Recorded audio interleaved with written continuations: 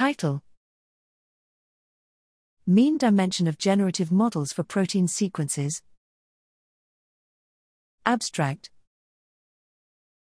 Generative models for protein sequences are important for protein design, mutational effect prediction, and structure prediction.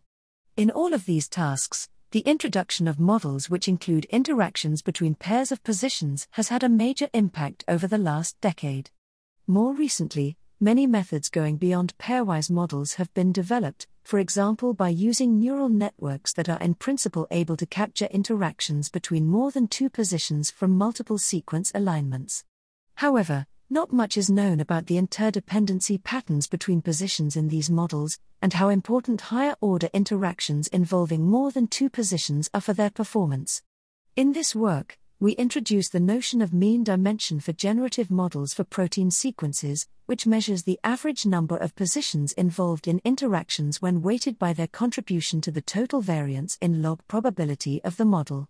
We estimate the mean dimension for different model classes trained on different protein families, relate it to the performance of the models on mutational effect prediction tasks, and also trace its evolution during training. The mean dimension is related to the performance of models in biological prediction tasks and can highlight differences between model classes even if their performance in the prediction task is similar. The overall low mean dimension indicates that well-performing models are not necessarily of high complexity and encourages further work in interpreting their performance in biological terms.